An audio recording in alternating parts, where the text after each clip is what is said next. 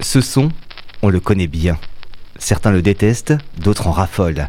Ils sont d'ailleurs de plus en plus nombreux, les accros du vinyle, à la recherche de pépites ou tout simplement pour se faire plaisir en utilisant un support bien éloigné des plateformes de streaming.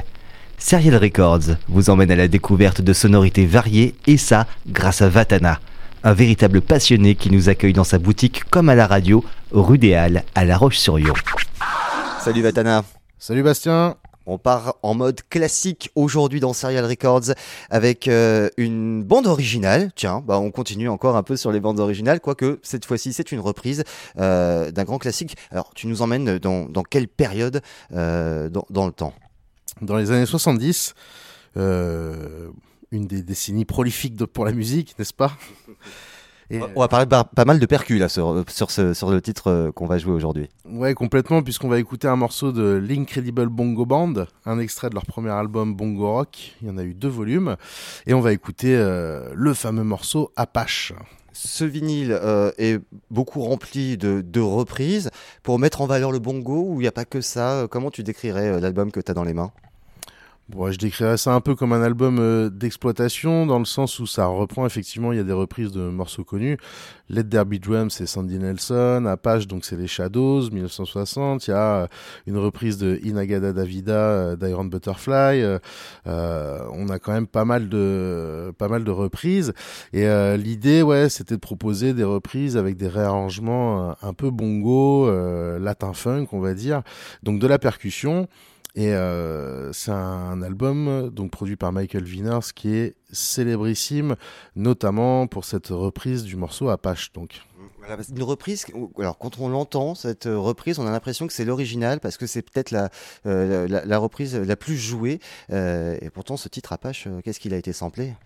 Ben voilà, c'est ça, c'est ce qui lui donne sa spécificité, puisqu'apparemment ça n'a pas été trop un succès à l'époque quand c'est sorti, bien qu'il y ait eu des pressages dans différents pays, mais c'est la communauté hip-hop qui lui a permis de connaître une existence et qui soit encore joué de nos jours, puisque dans ce morceau Apache, ça commence direct par un gros break de batterie, et surtout en plein milieu du morceau, il y a un break percussif, batterie et percu, qui est un des breaks les plus samplés effectivement de l'histoire du hip-hop, et pas que dans le hip-hop d'ailleurs, et c'est ce qui l'a rendu fameux, puisque donc c'est sorti en 1973, et voilà, ça fait partie des morceaux emblématiques de la création du hip-hop, où des DJ tels que Kool Herc par exemple, ou Bambaataa pouvaient reprendre ce break. Les mecs avaient remarqué que les danseurs, quand ils jouaient ces morceaux-là, s'énervaient sur le break de percu, donc ils ont eu l'idée, par la technique qu'ils ont appelée merry-go-round, de rejouer en boucle ces breaks-là, donc d'avoir 2 copies du disque et puis d'enchaîner les breaks.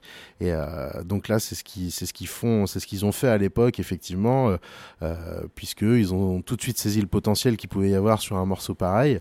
Et c'est ce qui fait que c'est encore un morceau mythique et hyper important dans l'histoire du hip-hop encore aujourd'hui. C'est intéressant cette méthode que tu nous décris parce qu'on la pratique encore aujourd'hui, et pourtant dans les années 70 ils étaient déjà sur ce genre de méthode. Le hip-hop commençait peut-être petit à petit à pointer le bout de son nez avec des méthodes un peu différentes et très modernes pour le coup. Oui, voilà, c'est ça. Et donc DJ Kool Herc, d'origine jamaïcaine, donc qui avait grandi dans la culture un peu du sound system, il organisait ce qu'on appelait des block parties, donc c'était des fêtes entre adolescents, quoi. Et il s'occupait de passer les disques, quoi. Et effectivement, dans toutes ces cultures urbaines présentes au sein du Bronx, voilà, il avait remarqué que les danseurs s'énervaient grave sur les breaks, et notamment sur le break qu'on entend au milieu de ce morceau Apache par le Incredible Bongo Band. Et voilà, ça fait partie de la légende maintenant, quoi. Et comme dans beaucoup de mouvements culturels, c'est contraint par les possibilités techniques que les gens se montrent le plus créatifs. Et donc voilà, je trouve encore ça extraordinaire 50 ans après. Parce qu'effectivement, ce morceau a 50 ans, de se dire, c'est dingue, quoi. Le mec a eu l'idée d'isoler les quelques secondes de break, et ça donne une toute autre dimension au morceau. Très bon morceau par ailleurs, quoi, mais il passe dans une autre dimension juste en isolant ces quelques éléments. Donc chapeau au pionnier, coup de génie. Et rappelons que le titre original, il est signé par les Shadows, qui est un groupe de rock. C'était pour un film western qu'ils avaient écrit cette chanson Apache. Comme quoi, le rock, le hip-hop, finalement, on a tendance à les séparer, mais pour le coup, là, on les retrouve tous ensemble. Bah oui, oui, complètement. Et puis, on aurait pu faire aussi une chronique sur le morceau Apache des Shadows, puisque ce morceau-là a inspiré énormément de monde.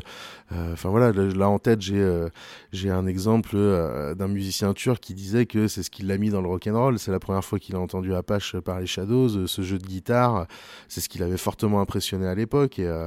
Mais on pourra peut-être revenir plus tard sur les Shadows pour leur faire une chronique hommage, parce que voilà, ça paraît un groupe ultra populaire, mais ils ont fait beaucoup pour le monde de la musique en général, quoi, en termes d'influence, quoi.